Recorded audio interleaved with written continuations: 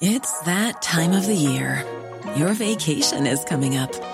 You can already hear the beach waves, feel the warm breeze, relax, and think about work.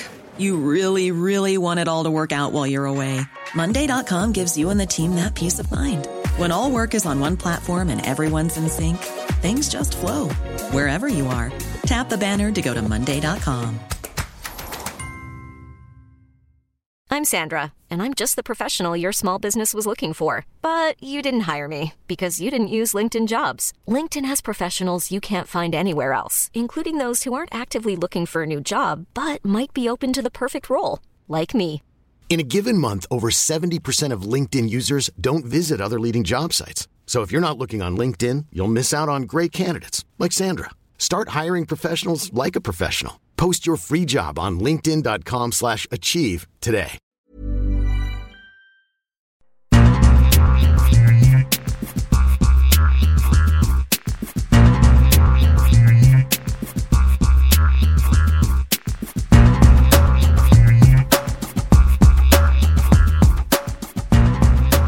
Hello and welcome to the World Soccer Talk podcast. We discuss what differences there are with Premier League games on the USA Network, who the big winner is with the Pepe and DK transfers to Europe. We share what happened to Sky Sports News, and we look ahead to the latest news about the next MLS TV deal. Plus, we share our recommendations of what to watch this weekend. On the panel today, we have Kartik Krishnaiyer. My name is Christopher Harris. So listeners and Kartik, first thing, Happy New Year. Hopefully it's going well so far. And we talked about this last week. We've got a lot of soccer to enjoy during the holidays. The impact of COVID, Kartik, we're recording this on Thursday. 4 of the Serie A games have been postponed due to outbreaks, and it looks like Manchester City's game on Friday in the FA Cup is probably doubtful at this point, and then who knows for this weekend as far as the FA Cup matches, third round, and also you've got the Africa Cup of Nations, so fingers crossed. Any insights on those predicaments that we're in there, Kartik? Yeah, I mean, I think it's unfortunately the world we live in, and it's now becoming an expectation this time of year, as the COVID is very, very seasonal in its peaks in certain parts of the world. And here in Florida, actually, where you and I live, the peaks have been, well, this is the new peak, right? But we've also had summer peaks both of the last 2 years, which is a little bit different than the rest of the U.S. and a little bit different than Europe as well. But it's just something we're now having to live with, and unfortunately, for whatever reason, there are a huge number of unvaccinated players in England, disproportionate to other countries with top leagues. So there have been more postponements. I know Serie A is facing a rash of postponements this weekend now, but to this point, they haven't had to postpone any matches until now. Whereas England, the top 4 divisions, there have been actually, quite frankly, the Football League, there were more cancellations or more postponements than matches played over the holiday period. So, unfortunately, it is what it is. Yeah, it's tricky too, because probably most listeners, and you, Kartik, probably at this point, we know that there's been an outbreak of COVID during the last few weeks, and whether it's, I mean, my family's okay, but we've got brother-in-laws, sister-in-laws, we've got cousins, a lot of neighbors. I mean, there's so many people who've been sick. So hopefully, like you said, that we can kind of get through this curve and then continue to have matches played around the world, really. And with Sunday's Africa Cup of Nations starting, that coverage will be on beIN Sports. But a lot of anticipation for that tournament, and hopefully that will go along smoothly. Fingers crossed. Now, speaking of fingers crossed, Kartik, I'm sure the executives at NBC Sports were thinking, okay, great. Okay, NBC SN has gone, but USA Network now is the go-to place for Premier League matches. Having watched a lot of the games over the holiday period on USA Network, and then comparing that to NBC SN, any differences at all that you've seen, Kartik, in terms of coverage or amount of coverage? No, it's the same. I don't know if it'll remain the same. I don't know if the bumper programming was a holiday thing and they're going to get to just showing matches during these periods when they show matches on USA. I don't know if there'll be a reduced number of matches shown on USA versus NBCSN. But so far, it's basically the same. The thing I would point out, though, in this conversation is that pre- and post-match coverage tends to be more extensive on Peacock than it is on linear. Anyway, for NBC Sports at this point. So there is now a difference. It used to be a difference between NBCSN and Peacock. Now it's a difference between USA and Peacock. Yeah, what I noticed is that the level of coverage from USA to NBCSN, no difference. I mean, it's the same cast. It's the same kind of. It feels the same, right? It doesn't feel like it's a different network. But what I would say is with all the changes, it does look like there's going to be fewer games on the sister network, CNBC, looking ahead to the schedule for the next couple of weeks. So that means the same coverage on the USA as NBCSN, but possibly more games on Peacock. So the games that might have been on CNBC in the past, we might see more of those on Peacock. So take a typical Saturday in the Premier League, and usually that 10 a.m. to noon window, you would have one game on one game on NBCSN, and then one game sometimes on CNBC. And now, you would think that maybe one game on USA Network and then one game on CNBC. But now we're seeing the one game on USA Network and everything else on Peacock. So that's the only thing. With CNBC, it's not that they're not showing sports. So I looked at the schedule for the next couple of weekends. They are showing rugby games on Saturday mornings and Saturday afternoons. But a lot of this is, I think, really kind of more games move into Peacock. And looking ahead to the schedule for the next couple of weeks, 2 games that are coming up that are going to be on Peacock. The Tottenham Arsenal game. And I think it's the Chelsea-Man City game, Kartik. It's going to be... yes, that's on Peacock. So both of those on Peacock. So those are the only places to go for that. For me, personally, having the games on Peacock, I already subscribe to Peacock. I don't mind. I would like all the games to be available on Peacock. But what I've found of late is I'm watching Goal Rush more and more. To watch all the action from all the games at once. And that's helped in terms of my enjoyment of the Premier League. I'm not sure about you, Kartik, if your viewing habits have changed at all. Not really. I watched Goal Rush pretty regularly when it was offered as part of NBC Sports Live Extra, what's that called? They've had so many incarnations of these things, I can't even keep track of what it... That was before NBC Sports Gold.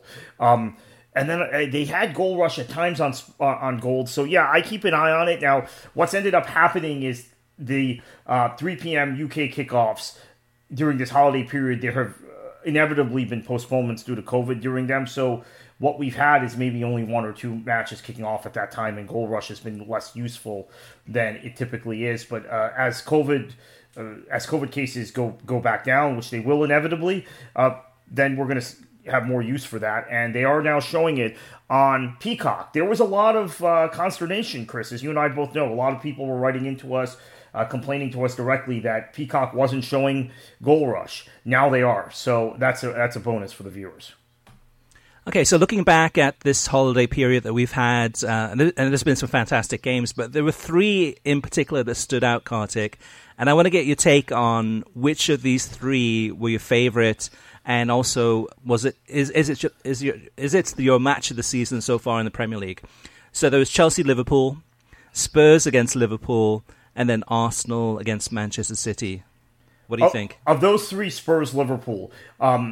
Overall for the season, I would say Liverpool-Man City closely edges out Spurs-Liverpool. Here's my case against the other 2. And they're not cases. They were spectacular games. In fact, I hosted a Twitter space this past Sunday talking about how fantastic these 3 matches were over the holiday period. So I agree that they were all fantastic matches, but here's the reason I go for Spurs-Liverpool over the other 2. Chelsea-Liverpool was fantastic, end-to-end and frantic, but you could see the fitness levels of both teams dropped off after about minute 60. And so I would say the last 30 minutes of that match were like a typical Premier League match, whereas the first 60 minutes were played at the same level as maybe that Liverpool-Man City game I'm talking about earlier in the season, back from October.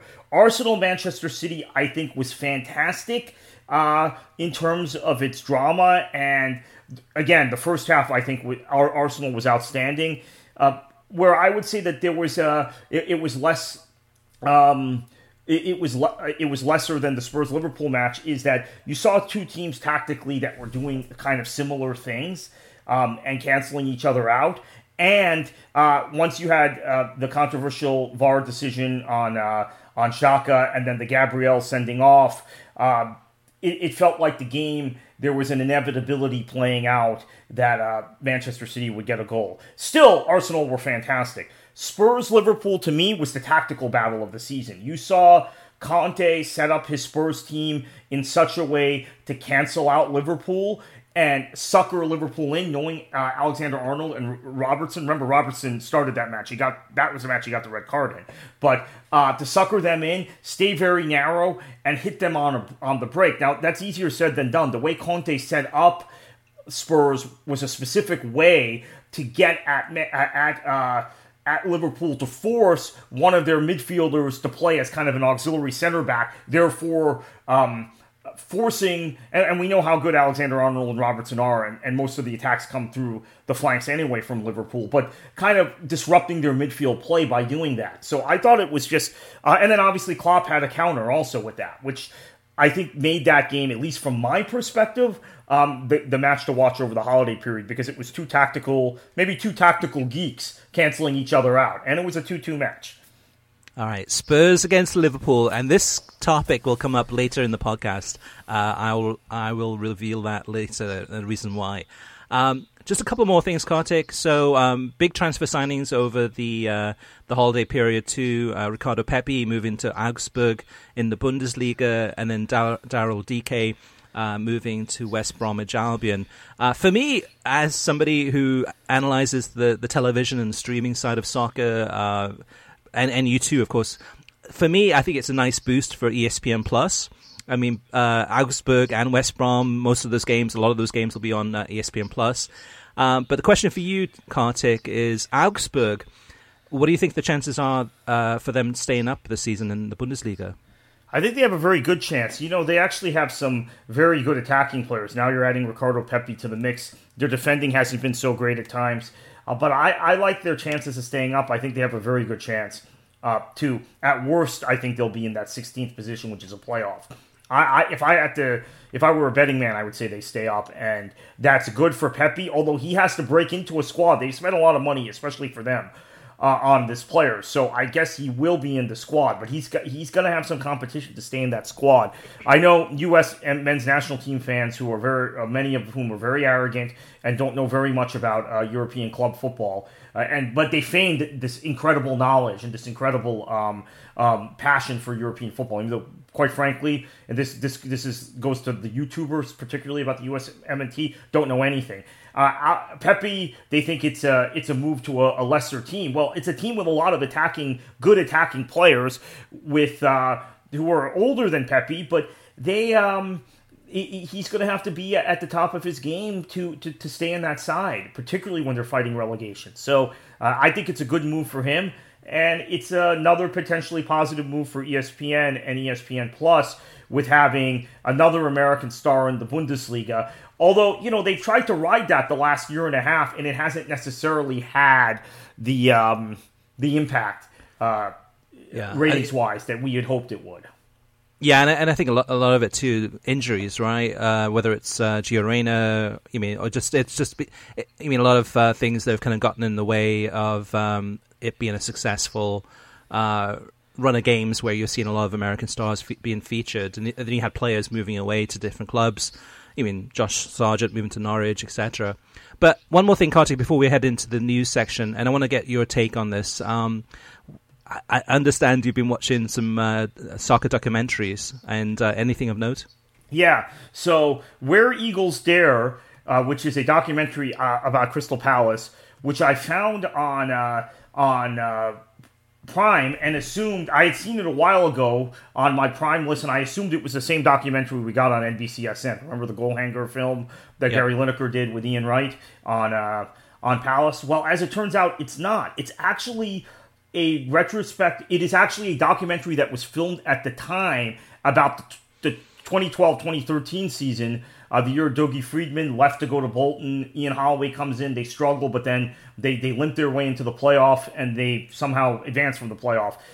It's a 5-part series, and it's transposed with interviews from 2019 or 2020 with all of the players. So it's a fly-on-the-wall documentary about a season, an important season in Crystal Palace's history, with a kind of a modern perspective, or with some hindsight, right? With 6 years, 7 years later, all of the major players being interviewed and talking about events. So it actually, to me, is much better than the seasonal fly-in-the-wall documentaries you see on Prime and you see on Netflix. This one really took me, and there was a lot of honesty in it. And they showed, I still just remember the Dougie Friedman period at Palace, how excited Palace fans were to have a legend of the club back, managing them after a period of financial calamity for the club, and the club basically being rescued at the 11th hour from becoming insolvent. And remember, I was working for the NASL at the time, and we had a Crystal Palace affiliate club, Crystal Palace Baltimore, in our league the first year, the year that all happened, and that club collapsed as a result of Palace's financial issues in the UK. But so I had a little more insight than maybe I would have had otherwise into what was going on at Palace, with Steve Parish coming in and some of the other things happening.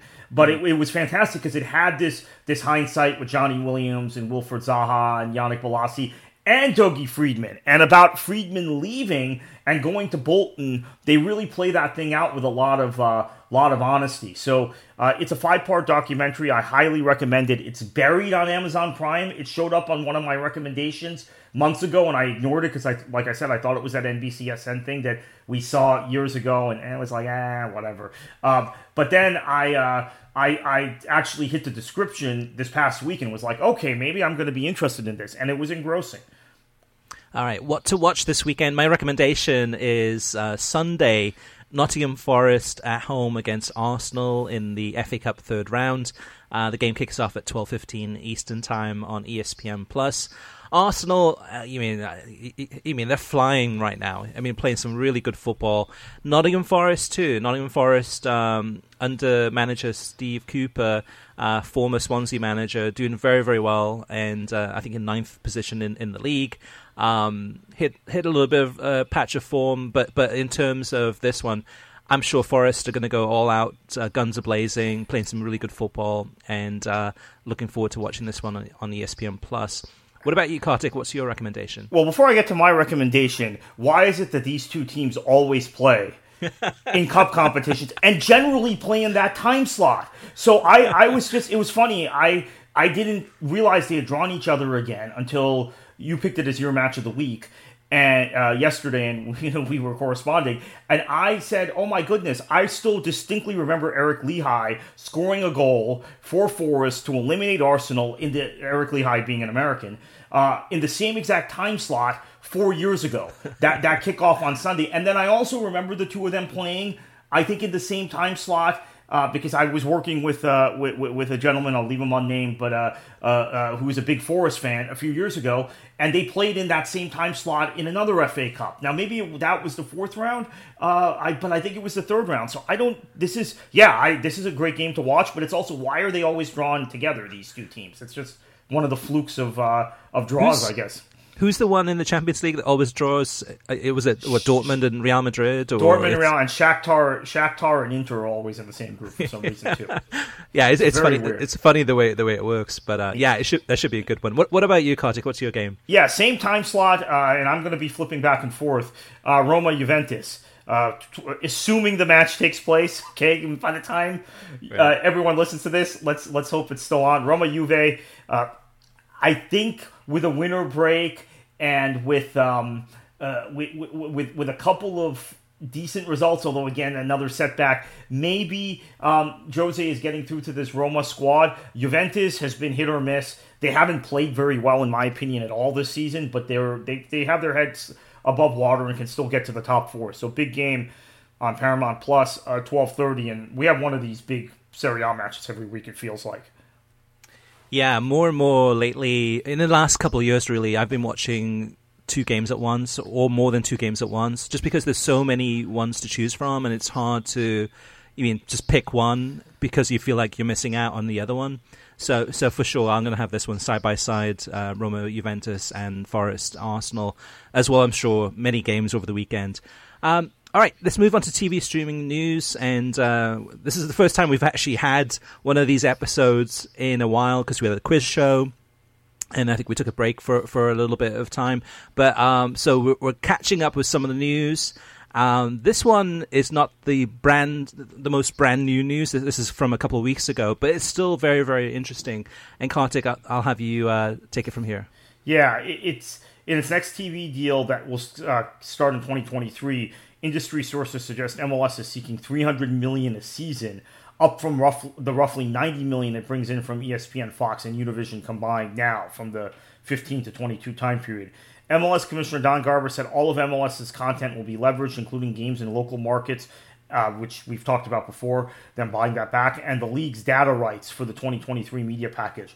MLS is bullish given the 1.8 million who watch MLS on Thanksgiving Day, as well as the signing of Lorenzo Insigne from Napoli. And my understanding is there might be more star Italian players that show up there. I should mention this to the listeners now. This is a little off topic, but maybe it corresponds. Bob Bradley is a great admirer of Italian football. Maybe you realize that with the way his team's set up, but really Bradley's greatest inspiration is watching Sarri's Milan teams, and that's kind of why Michael Bradley, his son, modeled his game after Andrea Pirlo.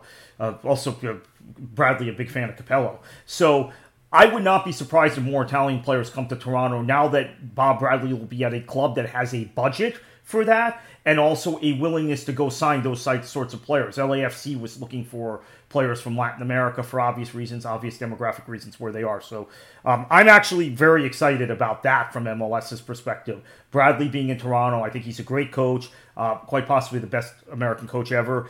And I know his affection for Italian football, and it's no coincidence to me he signed Insigne right off the bat. And I would look for more of those signings. That will hopefully move the needle for MLS, because those are big names. Yeah, we've seen this before though too, right? Kartik, we've seen, big signings, whether it's Frank Lampard, Steven Gerrard, David Beckham, etc., and many other players. And it's always with the thought that it moves the needle, and it hardly ever does, unfortunately. So Insigne, it'd be great. He's a fantastic player, but will that move the needle? And I'm sure there's going to be people watching the Toronto games that in the past wouldn't have done, maybe perhaps.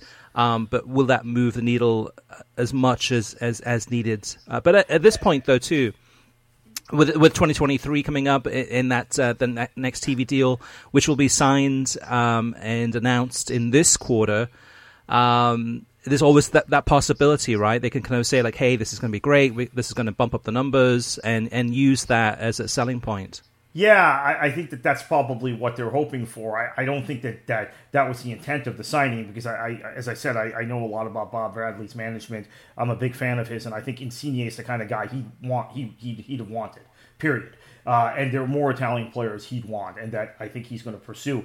Here's the big chief distinction between Insigne and Giovinco, for those who have made that comparison, by the way. Insigne is a core player for the national team. Giovinco was always a player kind of on the fringes of the national team. Prandelli did take him to Euro 2012, and he was a player I liked, but Insigne is, truthfully, in this era where Italy's talent, even though I know they won the Euros, but the talent of Italian football has kind of been down in terms of domestic players. Insigne is one of the standout Italian players of this generation, and he's still in the national team.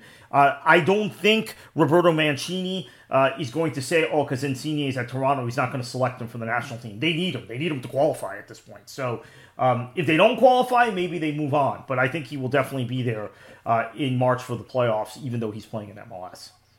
So MLS is seeking $300 million per season, and as you said, Kartik, roughly $90 million right now per season that they're getting. But out of that 90 million, 30 million of that goes to U.S. Soccer Federation. So really for Major League Soccer, it's only, well, not only, but $60 million a season. So how realistic do you think that $300 million target is per season for them? I don't think it's very realistic. I think they'll go over the 90 million. I think what we'll see is somewhere 200 to 225 is my guess. They've added important markets, obviously, since that last TV deal. They have, again, a second team in LA. By the way, they had promised that in 2015 to those negotiating. So, and they had a second team in LA previously. Atlanta, which they had promised. Miami, Fort Lauderdale, which they had promised. However, I think Nashville and Austin are really... Cincinnati doesn't do much to move the needle, quite frankly. Minnesota, not really. Although Minnesota had been announced right as that deal was being consummated. Almost, I think, the same week. But I think Austin and Nashville move the needle pretty significantly. I think you also have the buyback of local TV rights, which helps. And then you have the launching of MLS Next Pro, which is going to get them into some other markets or some other people, like someone like me. I'm more probably as interested in watching that league as I would be in MLS or USL, because I think there's going to be a lot of key players that come out of that league.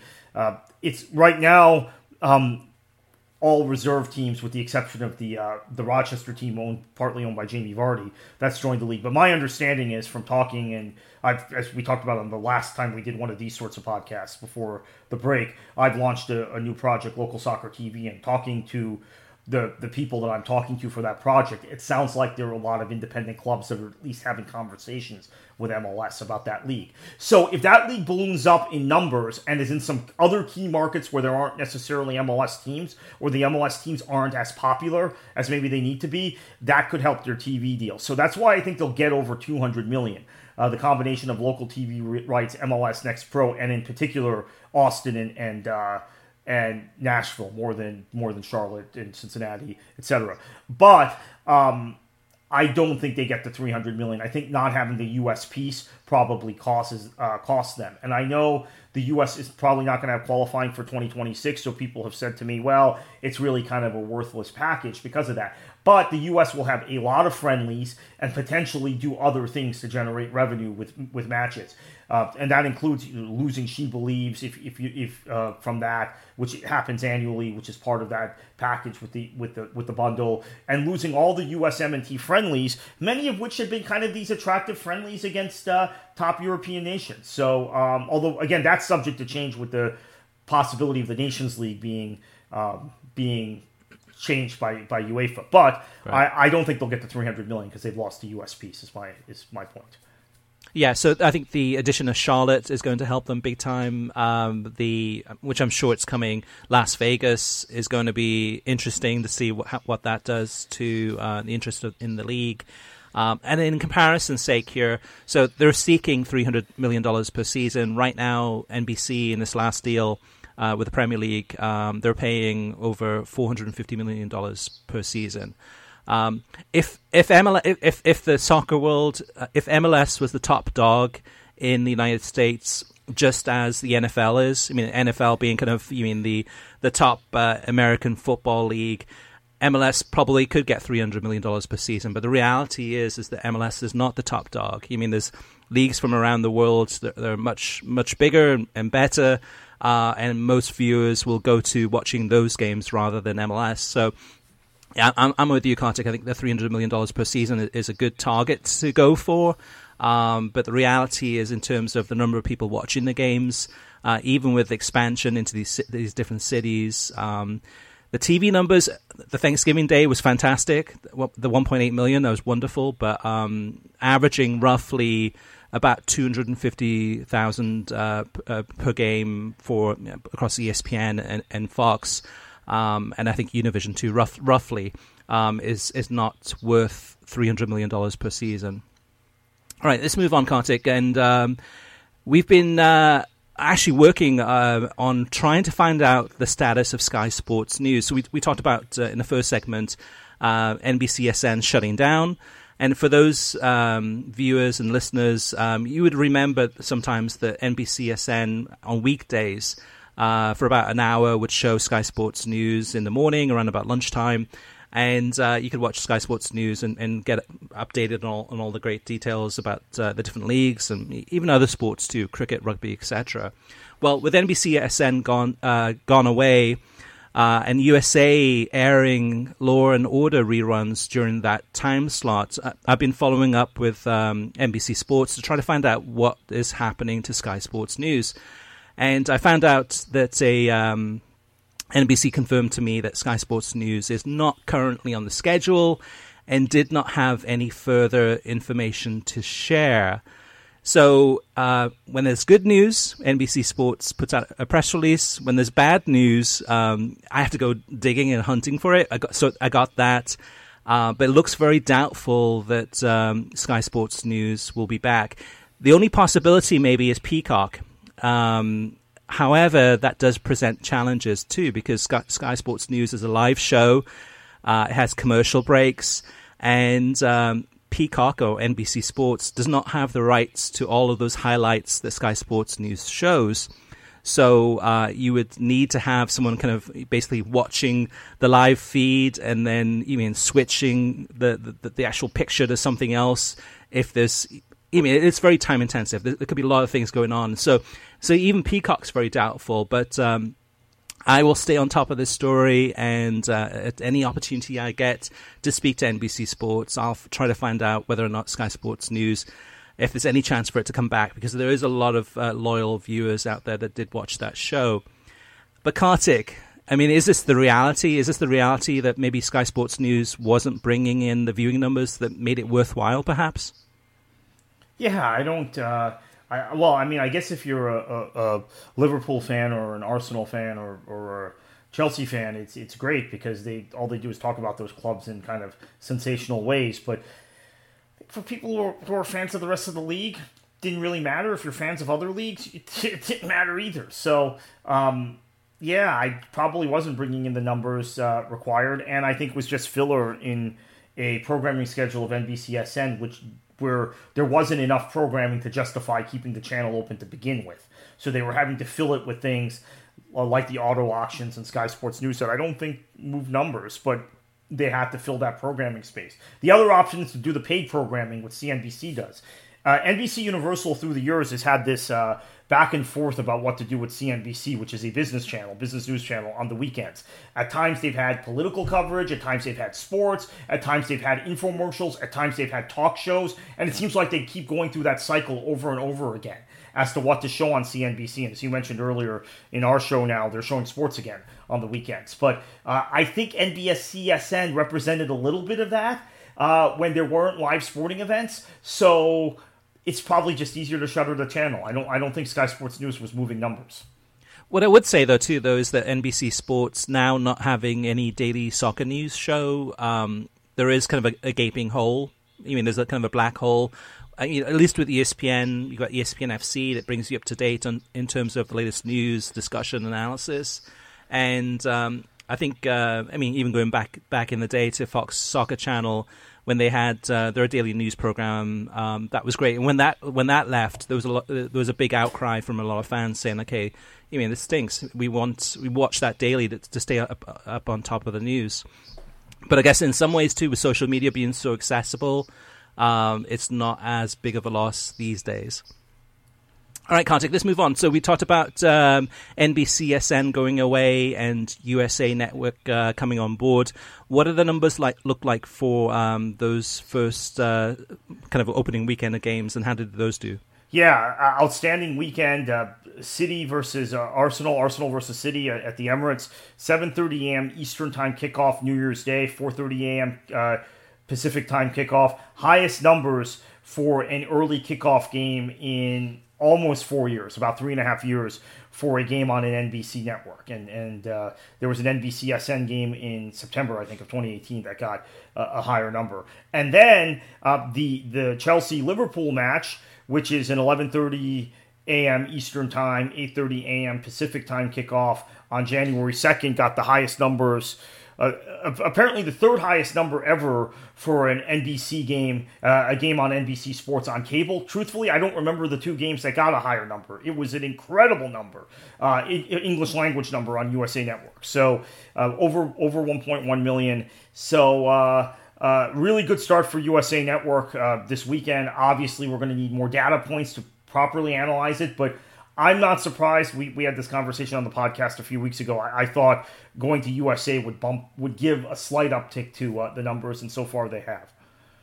Yeah, and I think part of that context for me is just the that brand loyalty that I had with NBCSN. That I kind of felt it's almost like your favorite girlfriend, and she leaves you, and you feel heartbroken. You're like, you spent some quality time. Some great memories, and now all of a sudden there's this new girl on the block, and you have to get to know her a little bit better. So maybe for me it'll just take some time to get to warm up to USA Network. But it's so far, I guess, positive to see that the coverage hasn't changed. However, it will be interesting to see it in terms of the Peacock influence and what that means. If that's more games, less games. So far, it looks like it's going to be more games on Peacock.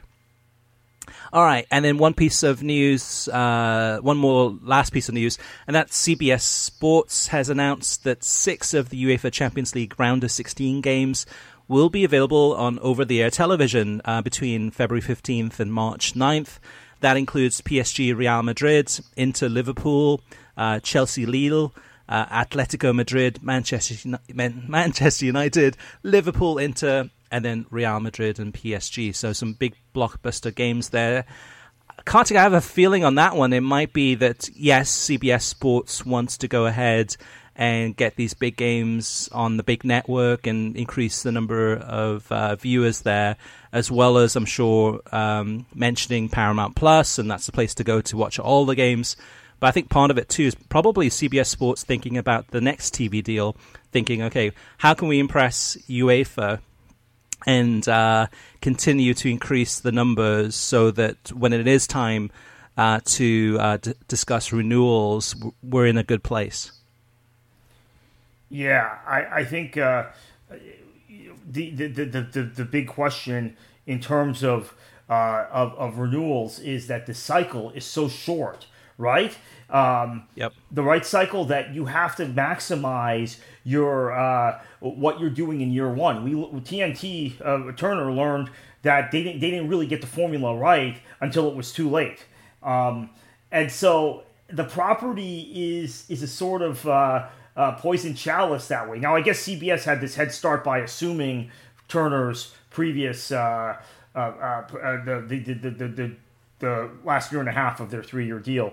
But I think we're now in a position where CBS really has to test how well this will do mid-afternoon on network television.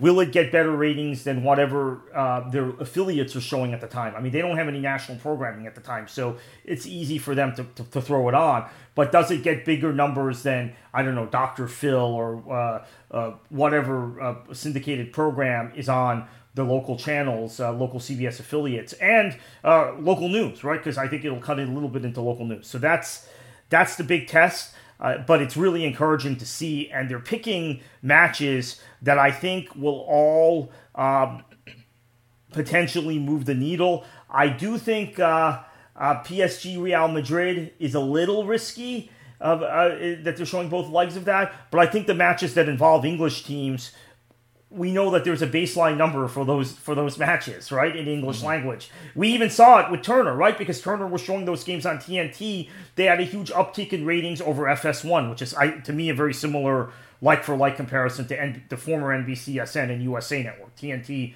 much more mainstream network among average Americans than sports networks are. So I think CBS will do okay with the Chelsea, Liverpool, Man United matches. PSG, Real Madrid, I'm a little concerned about. I think with CBS Sports, it's important that they find the right balance with their studio coverage. So when they first started showing the UEFA Champions League, it was a little bit more serious, and then as time went on, it became a little bit more jokey. And of late, it seems to be a lot more slapstick. So I think it's important that they find that balance between trying to provide some really intelligent analysis and then not get too much into the jokey side, but have some kind of lighthearted humor. That's okay. That's no problem. But when that becomes kind of the main thrust and the analysis becomes lesser, then I think it's not as appealing.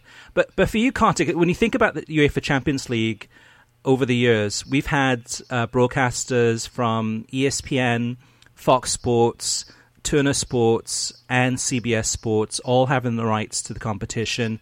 For you, who do you feel got it right the best, if anyone?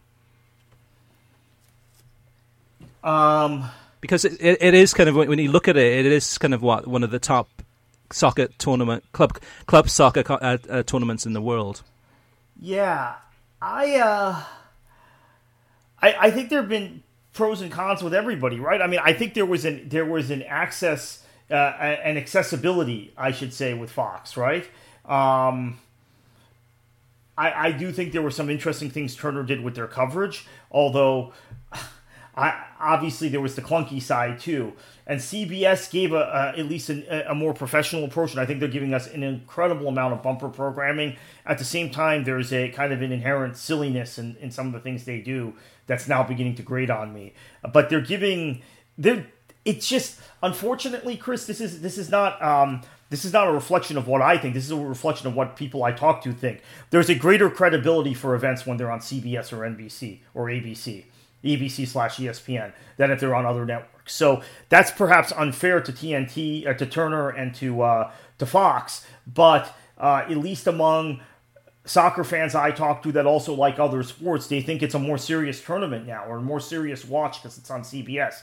That's not my opinion. You know, I think Fox did a lot of good things with the property. I was not as down on Turner as everybody else. I was kind of down on him, but not as down as everybody else. But there's just a built-in bias. This goes back to why I think the Premier League fans are so comfortable and happy with NBC and are always freaking out about it going somewhere else potentially, because there's just a comfort level with the ESPN assuming the role of ABC. There's no ABC Sports anymore, right? It's ESPN.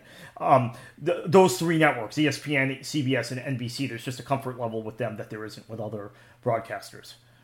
Yeah, my take is that no one has perfected it yet. And you look at the Premier League, and you can say with NBC Sports, they've mastered it. It's not perfect by any means. They've made mistakes too.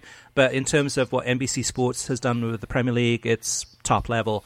And with CBS Sports, I think they have the potential to really own the UEFA Champions League and really to perfect it. But to me, it's inconsistent. There's too much chop and change.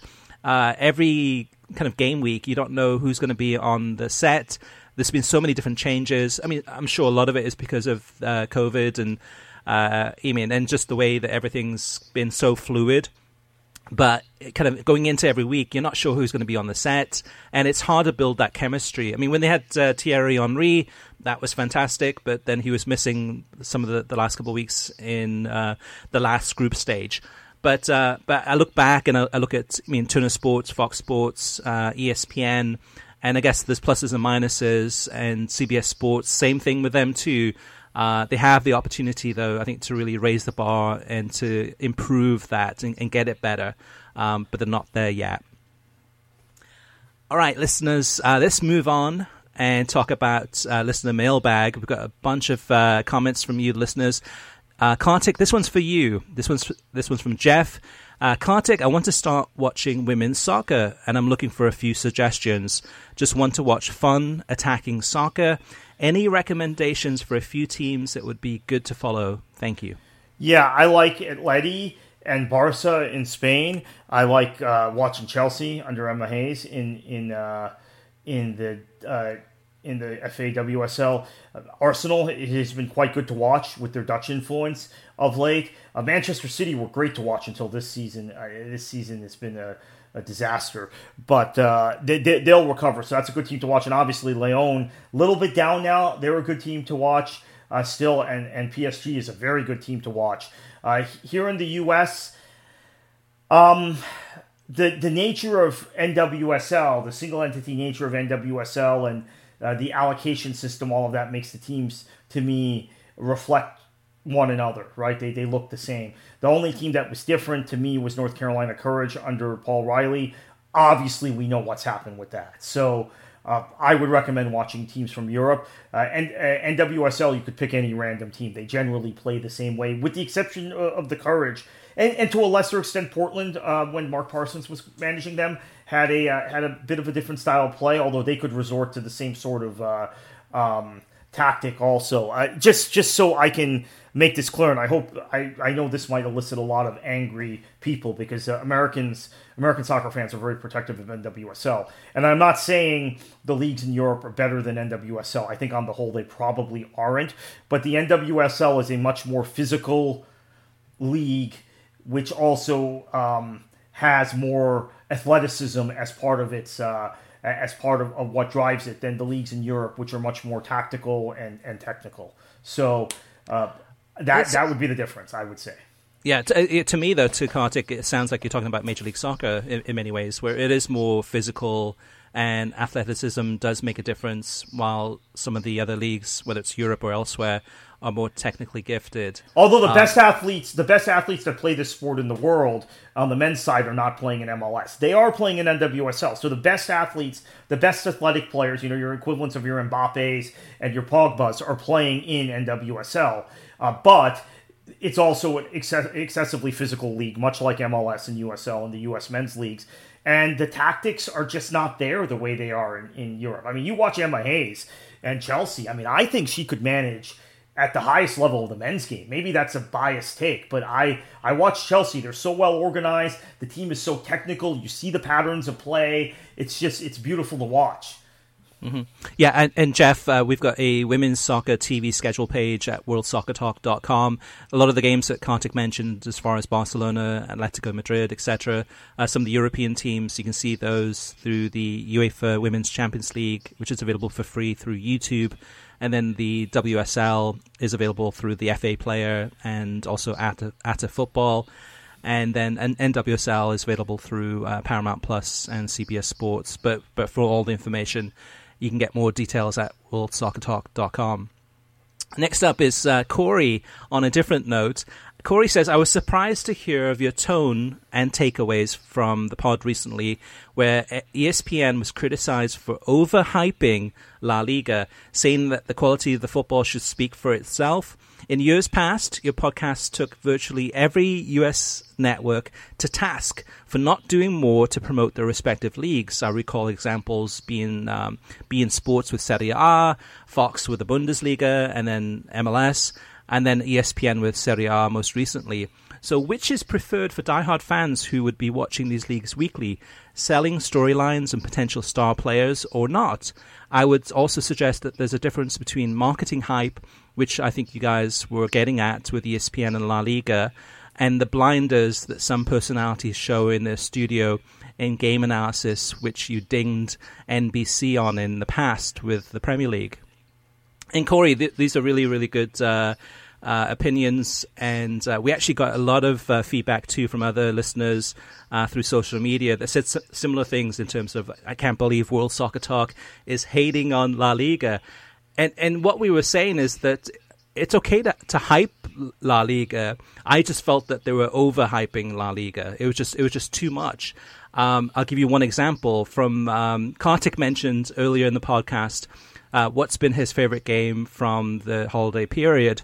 I had no idea what it was, but he said Spurs against Liverpool. Well, Spurs against Liverpool on a Sunday in December, and then on ESPN FC, they start the show on that Sunday, and instead of going to saying, okay, Spurs against Liverpool, let's lead with that, what an incredible game that was from the world of football today, they lead the broadcast with Real Madrid 0, Cadiz 0. So they start off with a 0-0 and analyzing a 0-0 game and talking about, I don't know, how poor the game was. Well, not how poor the game was, but how inefficient Real Madrid is in terms of playing against Cadiz. And then later they went to Spurs against Liverpool. So that's part of it, I think, is the overhyping. And La Liga is a good league. I enjoy watching La Liga. But anyone who's watched Barcelona this season will see that they're a pretty, I wouldn't say poor team, but way below average of what we expect to see when we watch Barcelona. And maybe that's part of my criticism of La Liga this season, is that when I do watch Barcelona, I'm always disappointed. I mean, defensively worse than before, which they were bad before. They're just a mess. And maybe that was part of kind of my criticism of La Liga, where I've been watching a bunch of the games but have not been that excited by what I've seen. But overall, I mean, we like La Liga, we enjoy La Liga, we like any soccer. We just feel that ESPN Plus especially is just overhyping it too much to the point of where it's starting to kind of be a little bit of a turn-off. Kartik, do you agree or disagree or have anything else to add on this one?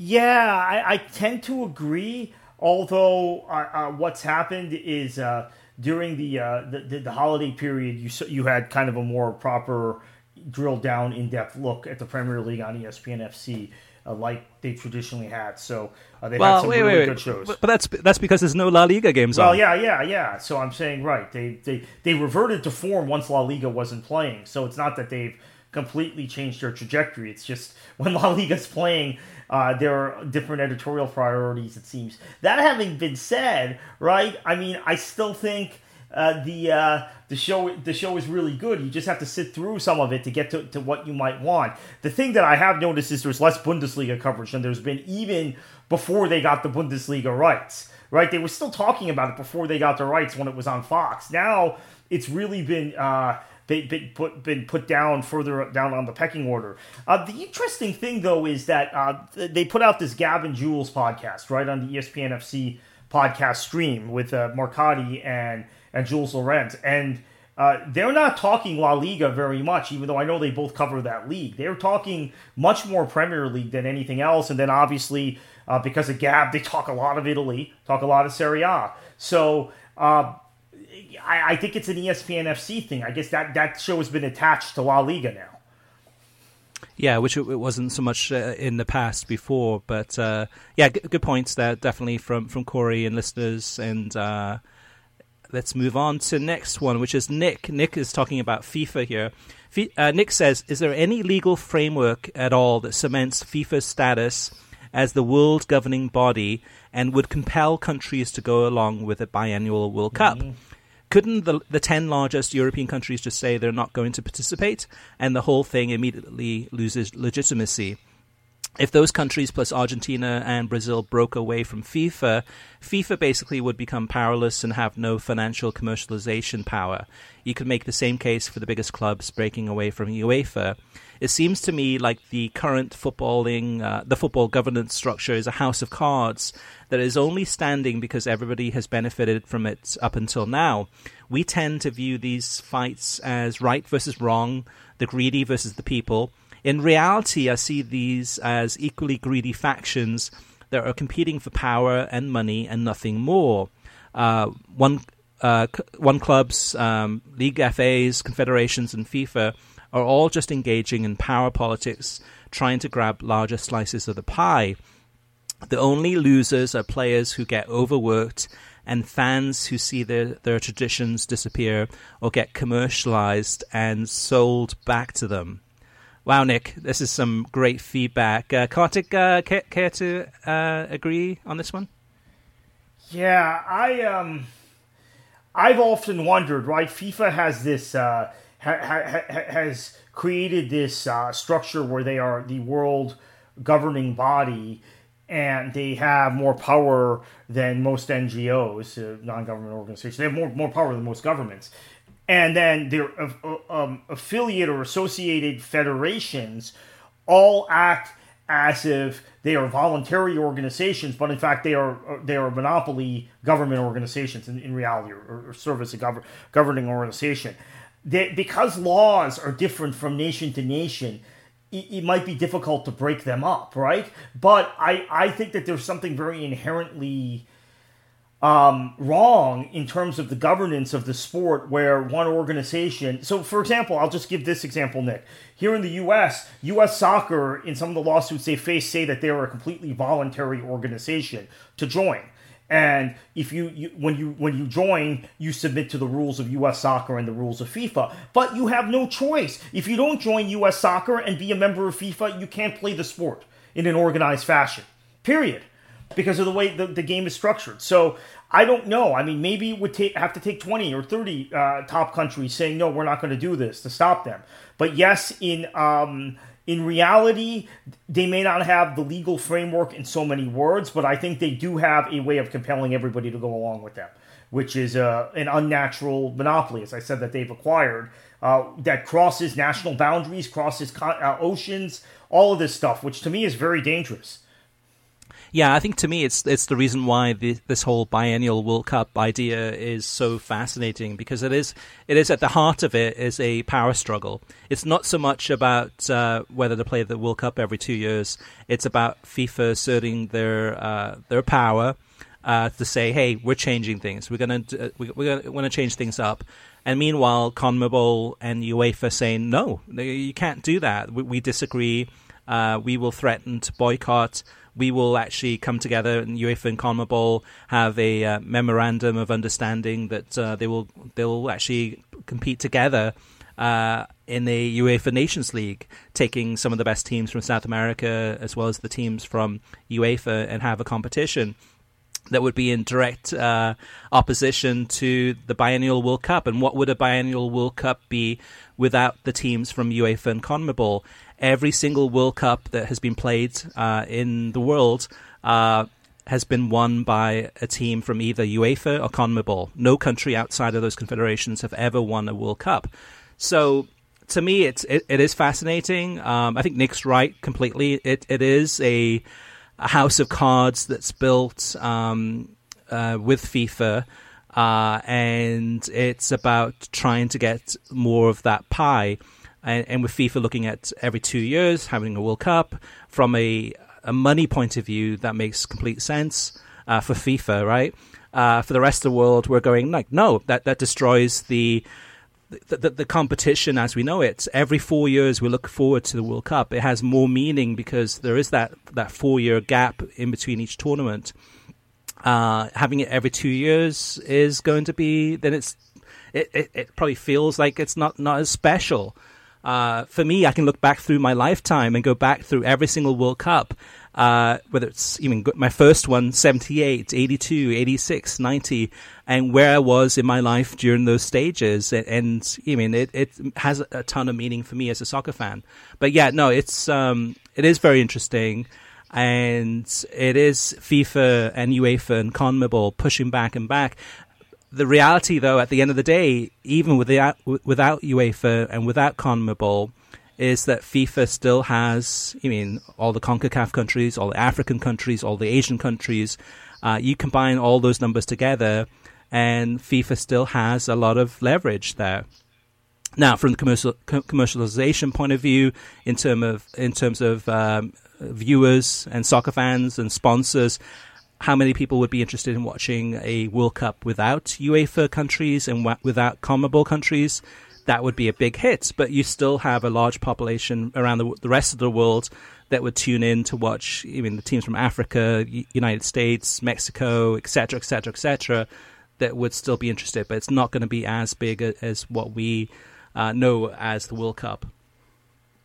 All right, moving on. Next up is Chris. Chris says, hi, guys. When it comes to the Juve documentary on Amazon, I agree with you 100% that it was awful, especially when compared to the other soccer documentaries they have done on Spurs and Chivas, which I found to be quite good. A MLS or a team in the Championship battling for the promotion places would have been a better choice for Amazon, in my view. I also wanted to let you know that recently NBCSN showed a replay of the previous day's women's El Clasico between Real Madrid and Barcelona. With that in mind, I was wondering if NBC has the rights to La Liga Femenil, or is that a one-time thing? And Kartik, I think that's probably a one-time thing. I mean, I know that Ata Football has the rights to a lot of those games, and they have an agreement with NBC Sports to kind of share some of those games. So that's what probably that was, I believe. Yes, I believe that too. And then also, let me move on. Chris's other comment was with NBCSN shutting down, it has got me thinking about the future of both CBS Sports Network and both FS1, FS2 going forward. With that in mind, my question to either of you is, do you think that either CBS Sports Network and or FS1, FS2 will shut down in the next few years? Thanks for providing excellent content the past year, and Happy New Year.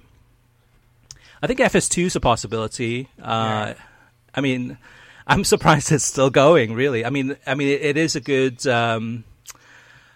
alternate option. I mean, especially if you have a major competition, or it's if it's the World Cup and it's a good overflow channel where you have matches happening at the same time, and you've got maybe on Fox, maybe there's a college football game on, so you mean a World Cup game on FS1 and then the secondary World Cup game being played on FS2. But CBS Sports Network, I'm not so sure about that one, Kartik. Maybe that one sticks around a little bit longer, you think? I'm not sure. They don't have a lot of programming, and they show a lot of reruns. I think it depends entirely on what happens with kind of college football and college basketball rights in the next this next rights cycle. Do they get the Pac-12 rights that, as are suspected? Then they would need the channel, particularly for basketball and for some football. Do they keep some of the other rights they have, the American Conference, among others? If they do, in Conference USA, then they need the channel. What soccer rights do they keep? Remember, both Champions League and Serie A are 3-year cycles, which allowed them to grab them, in fairness, but now maybe works against CBS as they have to retain them. So we'll see. I think that's a possibility to shut down. I think FS1 has enough programming, although the ratings for that channel are terrible. And we don't know what the ratings are for CBS Sports Network, by the way, but we do know FS1's a Nielsen-rated channel, and the numbers are terrible for any event on that channel. Even college football. I mean, college football does well, relatively speaking, to their other programming, but not well to college football on other networks. FS2, I think, will be gone at some point, as you mentioned. All right, so we've got 3 more comments left from in the mailbag. Next up is RJ Hawkins. He says, great job with the show. Kind of amazing how much soccer TV news there is on a week-to-week basis, and you guys are on the leading edge of that space. I got to say that I'm very impressed that CBS has decided to put Champions League on their over-the-air network on a weekday afternoon, right in the middle of their syndication blocks, with soap operas, news magazines, judges, and talk shows. Between Univision, Unimas, and now CBS, Champions League has a pretty high profile. As far as the other over-the-air networks, I noticed that the Fox Corporation, in addition to their over-the-air Fox network, also owns My Network TV, which is available in 97% of U.S. households. Any chance they use that in their 2022 Qatar World Cup coverage this fall, particularly in the weekend time slots which conflict with American football? As far as World Cup coverage, I prefer the ESPN, ABC family of networks, but I do have to admit that Fox really provided a lot of free over-the-air content in the 2018 World Cup, which ultimately helps grow the game. Thanks for your hard work in keeping soccer on our TVs. So yeah, some good points there by RJ. I would say that, I mean, the My Network TV, it's probably likely if they do show some World Cup content, it might be some of their World Cup documentaries. They did some for the 2018 World Cup where there were interviews with players, or kind of more programming that may not be live programming. It might be just basically kind of on-demand type of programming, or kind of long shelf life programming. But I mean, Fox is going to go all out. I mean, the timing of the World Cup, the games, most of the games in the group stage will kick off at 5 a.m. Eastern time, and will go through till about 2 p.m. in the afternoon. So it's going to be all mornings. I mean, games at 5 a.m., 8 a.m., and 11 a.m. all the way through till roughly about 2 o'clock in terms of the coverage. So I don't think it's going to impact things as much. And you've got Fox, you've got FS1, you've got FS2, and also foxsports.com. Next up, Chris Day says, Happy New Year. Was hoping you might be able to help me with this. Let me see. This is related to TV rights. So do you know if MLS teams are still working with local regional sports networks for the upcoming 2022 season, or have all coverage rights gone to ESPN Plus and the other national networks, ESPN, ABC, Fox, Tuduene? My favorite team is the Colorado Rapids, but living in Colorado, but I'm 4 hours from Denver. All of the Rapids games have been geo-blocked on ESPN Plus because Altitude Sports, owned by the Kroenke family, had the rights. With YouTube TV as my main content provider, I can't get Altitude and have thus been blocked out from watching most of the games. Have the same issue for the Avalanche in the NHL. I'm looking at the Rapids schedule for 2022. The TV listing portion only mentions ESPN Plus, so hoping that will allow me to watch more. I have thought about getting a VPN workaround, but worried about having to constantly make changes to watch local networks and news channels. And also, do you know if Fox Sports has renewed the rights for the CONCACAF Champions League this spring? With the Rapids qualifying, I'm personally a little more interested. So, yeah, some great questions there from Chris. So, Chris, so the CONCACAF Champions League is going to be on Fox Sports and Tuduene in Spanish, Fox Sports in English. So, no problem there. You will have access to those games. For the Colorado Rapids, chances are, I mean, those games will stick with their local regional sports networks for 2022. And chances are you will be geo-blocked from watching those games on ESPN Plus. So my recommendation would be to get a VPN. And with the VPN, it's really easy. Once you use it, you can use it on your laptop or whatever, and be able to switch to a different area and then watch those games. That's probably the only way to do it, as far as I know. And then, last but not least, this is from Raymond, and in regards to MLS Parity, the podcast we did recently.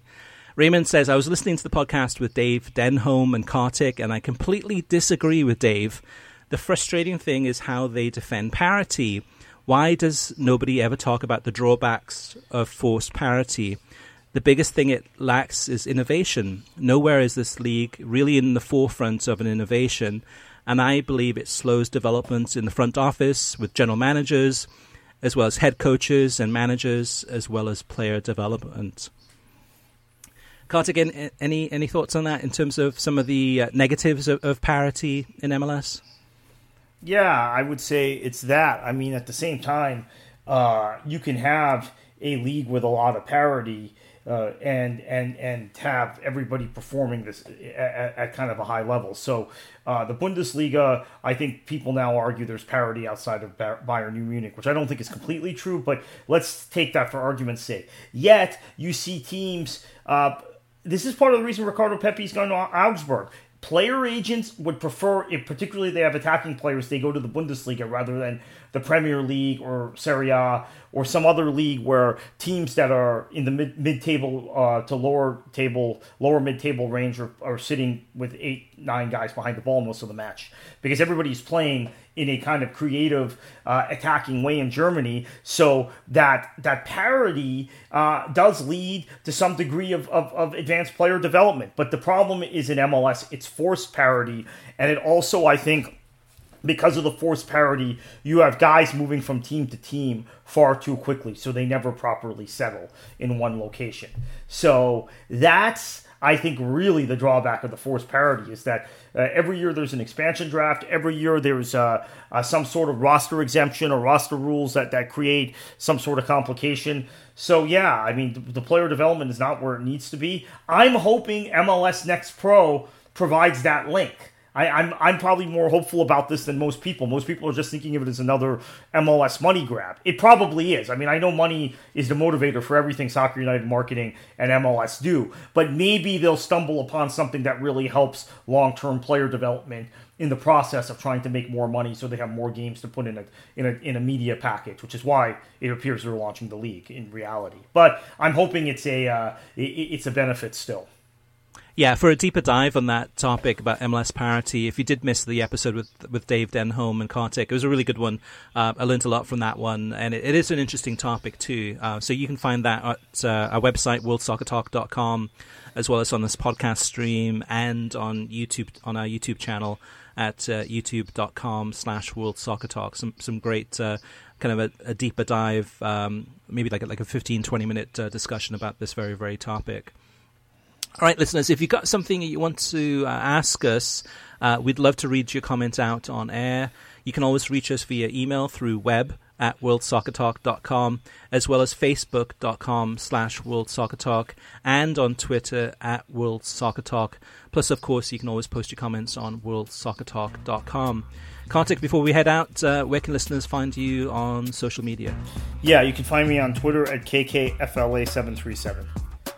All right, and you can find me personally, The Gaffer, but in terms of World Soccer Talk is at World Soccer Talk. And heading into another weekend of world football, this is going to be cup competitions galore. You got the Africa Cup of Nations starting on Sunday. You've got the FA Cup starting on Friday for the third round, as well as matches from around the world. Kartik, what should you do? Enjoy your football.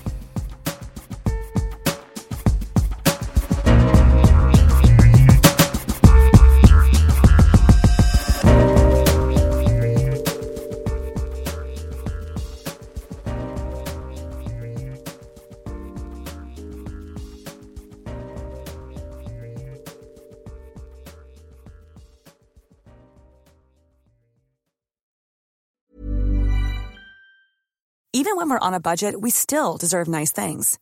Quince is a place to scoop up stunning high-end goods for 50 to 80% less than similar brands. They have buttery soft cashmere sweaters starting at $50, luxurious Italian leather bags, and so much more. Plus, Quince only works with factories that use safe, ethical, and responsible manufacturing. Get the high-end goods you'll love without the high price tag with Quince. Go to quince.com/style for free shipping and 365-day returns. Ever catch yourself eating the same flavorless dinner 3 days in a row? Dreaming of something better? Well, HelloFresh is your guilt-free dream come true, baby. It's me, Keke Palmer. Let's wake up those taste buds with hot, juicy pecan-crusted chicken or garlic butter shrimp scampi. Hello Fresh. Stop dreaming of all the delicious possibilities and dig in at HelloFresh.com. Let's get this dinner party started.